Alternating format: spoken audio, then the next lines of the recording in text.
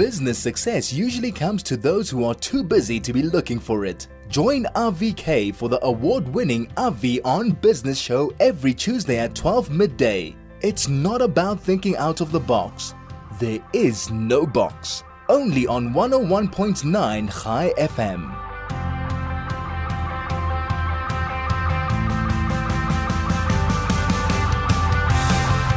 Welcome to 101.9 High FM. It's 9 minutes past 12. Thank you so much for joining us. And today we have a really special guest. We've got Eben Karsten, who's the Chief Executive Officer of Matrix Fund Managers, in the studio with us. And if you've got questions as to why your investments, not necessarily with Matrix, but across the board, have not performed the way you wanted them to perform, you don't understand how they built, how they're made up, what they're all about, where you should be in the future, and what you should do right now as the market goes through a little bit of a wobbly the last couple of weeks, then just pull over and find a safe place to park and listen, because this is an opportunity to really hear it from the guys who build the funds, guys who put it together and make the decisions. Eben, welcome to High FM. Thanks, Avi, and thanks a lot for the opportunity to speak to you and the listeners today and unpack a little bit about what's going on in investment markets in South Africa and globally. 100%. Before we get into what's going on, as I said to you before, maybe let's take our listeners back a little bit. There's something called the JSE, which means that's the Johannesburg Stock Exchange, which is the South African Stock Exchange. Anybody can go in. You can go buy your bank. You can go buy the app. You can do whatever you need, and you can buy any share that you want. Or you can go to a fund manager like Matrix, and you can say to them, here's my money, either as a lump sum or on a monthly basis. Please help me to invest. Eben, how do you guys decide how you're going to build a fund and which different categories of funds you're going to build? So I think, as you mentioned, you have got the JSE, which have got a number of stocks of all the listed companies in South Africa. And then apart from equities, which is the mainstay, and a lot of people, when they think about markets, they think about the equity market. You have got a vast and broad fixed income market in South Africa as well. You also, if you think about Reg 28 funds, for example, if you save for retirement, where you are limited to have a certain percentage in equities, and exactly what the regulator try and do there is try and create a diversified portfolio. So what we do is we have got certain experts in-house. So we have got a strong team on the equity side, plus the fixed interest side, and also people that look at global opportunities. So you could look at global markets and investing outside of South Africa. And we would then construct, based on those skills, certain funds. Now, the important thing for us when we look at constructing a fund is that there's a specific investment objective. So if you look on the MDD, which in the old days was called the fact sheet of a fund, you have got an investment objective. So if you pure equity investor, for example, you might aim to outperform a specific benchmark like the JSE, or which is more topical at the moment in South Africa is the SWIX index, which looks at the actual shares and the free float of the shares.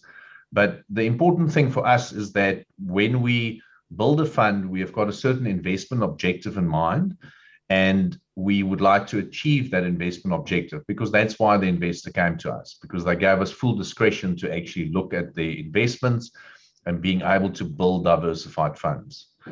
So what we offer at Matrix is we offer a broad variety of funds. We have got certain fixed income funds, which is more income-like of nature. We have got pure bond funds that look at the all bond index, which is another index looking at fixed interest instruments.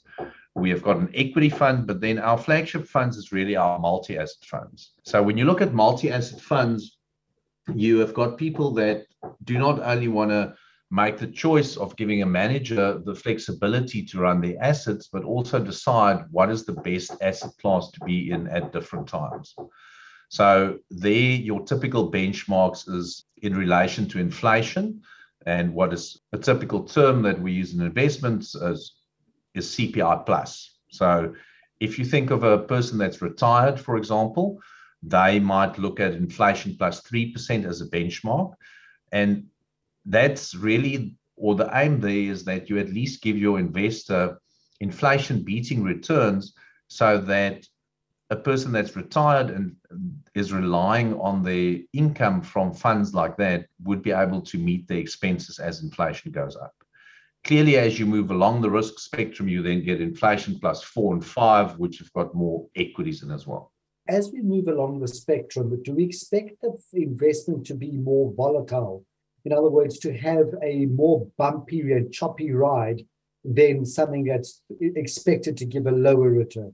Yeah, so I mean, that's a very good question. And I think that you normally assume that people that go into the higher targeted returns, so the CPI plus as it moves up, that they expect and understand that the returns will be more volatile.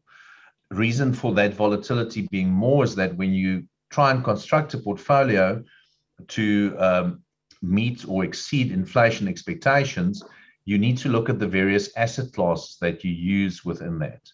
So in a traditional sense, if you looked at equities across the last 20 to 50 years and even 100 years, equities would tend to be the best performing asset class from an inflation perspective. And if you think about basic economic theory and you think about inflation, when there's inflation, it means there's growth. There is companies that can actually go out and manufacture products and sell it at higher prices, etc. So equities is really the building block for the highest inflation beating returns, but that's also the most volatile asset class. As you mentioned when we started the conversation, recently we've been going through a little bit of a wobble. I think most investors would think back and remember what happened in March 2020 when the COVID pandemic really hit, and we saw equity markets really tanking. But then again, what we did see is we saw a very sharp recovery as the central banks came to the party. They actually reduced interest rates to record lows, and another reason is that those record low interest rates has been around really since 2008, 2009, when we saw the previous financial crisis. So that sharp recoveries and sharp drawdowns or upticks that we see in equities creates the volatility. Okay, let's get into the meat of the issue. The bottom line is, you said when we see inflation, we know there's a little bit of a hum in the economy and things are starting to move. But inflation is, probably the biggest enemy because it corrodes value. How do fund managers keep their head above the risk of inflation to make sure that when they say CPI, which is the basket of inflation plus whatever it is, they're able to sort of manage that expectation on a rolling period? And then also someone's just asked me, what does a rolling period mean? I suppose that's a good question. Terms we use, but we haven't clarified maybe. Yeah, so perhaps let's quickly start with the rolling period, and then I'll get into the inflation and how we try and meet that. So when one looks at rolling periods, and that would take care of the volatility question that you posed as well previously. If you look at annual returns, which is 12-month returns, you would see a certain pattern. But for a lot of investors and asset managers like ourselves, 12 months is a little bit short term. So if you want to compare your more higher risk funds, your rolling period becomes longer, and you might look at a 24-month period, or what's more typical, a 36-month period. So you would look at 3-year rolling returns, and your aim would be to at least provide your investor with a specific return outcome over rolling periods. So that would take care of those dips that we talked about in the global financial crisis, what we saw during Nenegate, as well as what we saw during the COVID pandemic and the initial onslaught of the pandemic. Now, when we look at how to build these portfolios and we look at certain inflation beating targets, and I'll stick to the example of an inflation plus 3 product. It might be a little bit easier.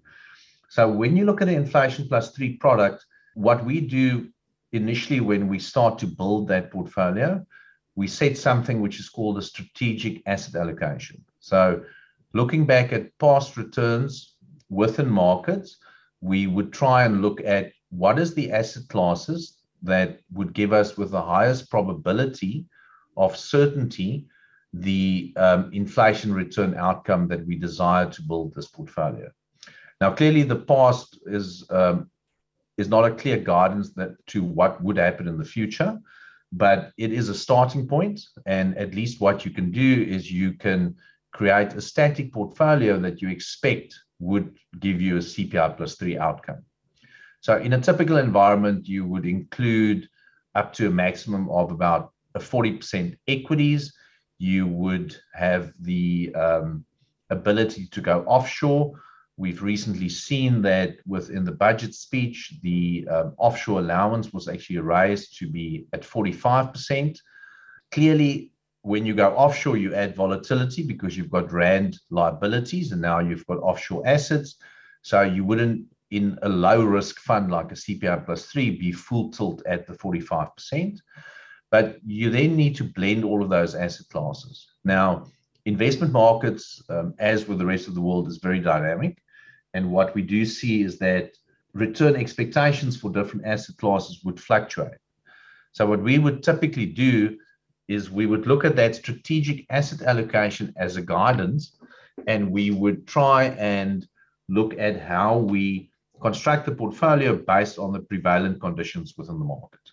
Fantastic. Eben, we need to take a quick break, as you've just seen. When we come back, what I'd like to discuss with you is local equities versus offshore equities and what the blend should be generally, and then how to diversify it going forward. Let's take a quick break. We'll be back with you in a moment. This is RV on Business. Right. Welcome back to Eben Karsten. Eben, are you a symphony orchestra fan? No, I'm not, but I am a very avid online shopper. Okay, well, there you go. Okay. So I do think all of these guys that deliver stuff so quickly, and I reckon there is a fuel saving at the end of the day as well, specifically with the fuel price being where it is. Yeah, even just recently, I was in the UK for a week for different things, and what hit me starkly was how many vacant shops there are on the high streets. Yeah. And then I was, just in people's homes, and it's got to a point of absurdity where you're busy baking a cake and you realize you haven't got baking powder. You order baking powder to be delivered. And then you put the kids to sleep and you realize you're out of toothpaste. You order toothpaste. Yeah. So you've got these guys on scooters just running all the time. You're online continuously. But really what it's done is that the high street stores have really, really suffered. Yeah. That's quite a rough thing. Anyway, let's get back to the topic at hand. Assets. Yes. So you want to explore offshore versus local a little bit. Correct. So I think, and to stick with our theme of online and all of that, I think what we have seen the last few years is there's been very definite regime shifts within markets where various of the sectors within markets has really performed. So, and I'll link that back to the offshore just now, but the key thing is that at different times, there's different segments of the market that perform quite well. So if you think back to, again, the onslaught of the pandemic, and you look back to the online shopping craze that even got bigger, you saw the US equity market with a very high technology content, and those technology stocks like Netflix, Zoom, if you look at Facebook, Amazon, etc., really exploded upwards and created a sort of a bubble. So clearly, throughout the latter part of 2020, the place to have been were offshore stocks, and specifically technology stocks. And as you mentioned, with all these shops being closed, etc., clearly property is taking a little bit of a hit. So one would favor more those stocks. But then again, if you look at the technology stocks and you look what recently happened as soon as the Federal Reserve started to increase rates in the US, you have seen a major collapse in those technology stocks. And I just looked at the chart earlier, and if you look at a weighted average of most of the technology stocks, you are back today where you were just prior to the pandemic. And you have had a ride up of about 100% and down 60% as well. So the key thing when you look at local versus offshore, and I mentioned the increase in the foreign allowance. Now, specifically, and the biggest unit trusts in South Africa run by some of the biggest companies are in the multi-asset space. Now, the multi-asset space, for a number of years, when the foreign allowance was at 25% or at the 30% level, it was not so tricky to really be the same as your peers. But what we will see going forward is we will see this very important decision as to how much offshore equity is enough, or how much offshore is enough. So I've mentioned earlier that the Rand has got a big impact. So the Rand has got an impact in the sense that normally the Rand would weaken if equities actually sell down. So there is a relationship there. So if you're in offshore equities, you have got some protection through the Rand, etc. But you should be, in my opinion, in offshore equities because it provides you with better value than local South African companies. Now, again, it gets back to that whole asset allocation decision to make sure that you choose the asset class that would meet the investment objective that you've set for yourself. If you look at funds that got CPI plus or inflation plus as a target, that's linked to local South African CPI and local South African liabilities. So I'm not saying that having offshore investments is not a good thing. It is definitely a very good diversifier, and there's very good opportunities offshore. But one has to look specifically in the changed world since the pandemic that we face, specifically at different countries or different sectors within offshore markets, more than just a blanket offshore investment. Okay, we are running against the clock. So let me ask you really what the crux of the issue is: inflation. As South African investors, is inflation a real concern? Yeah, so I think, look, and we mentioned the fuel price due to oil going up. So there's a few different factors at play here. So what we have seen is, and again, I refer back to the pandemic again, but what we have seen is we saw this pent-up demand that came through as soon as things started to open up and lockdowns improved.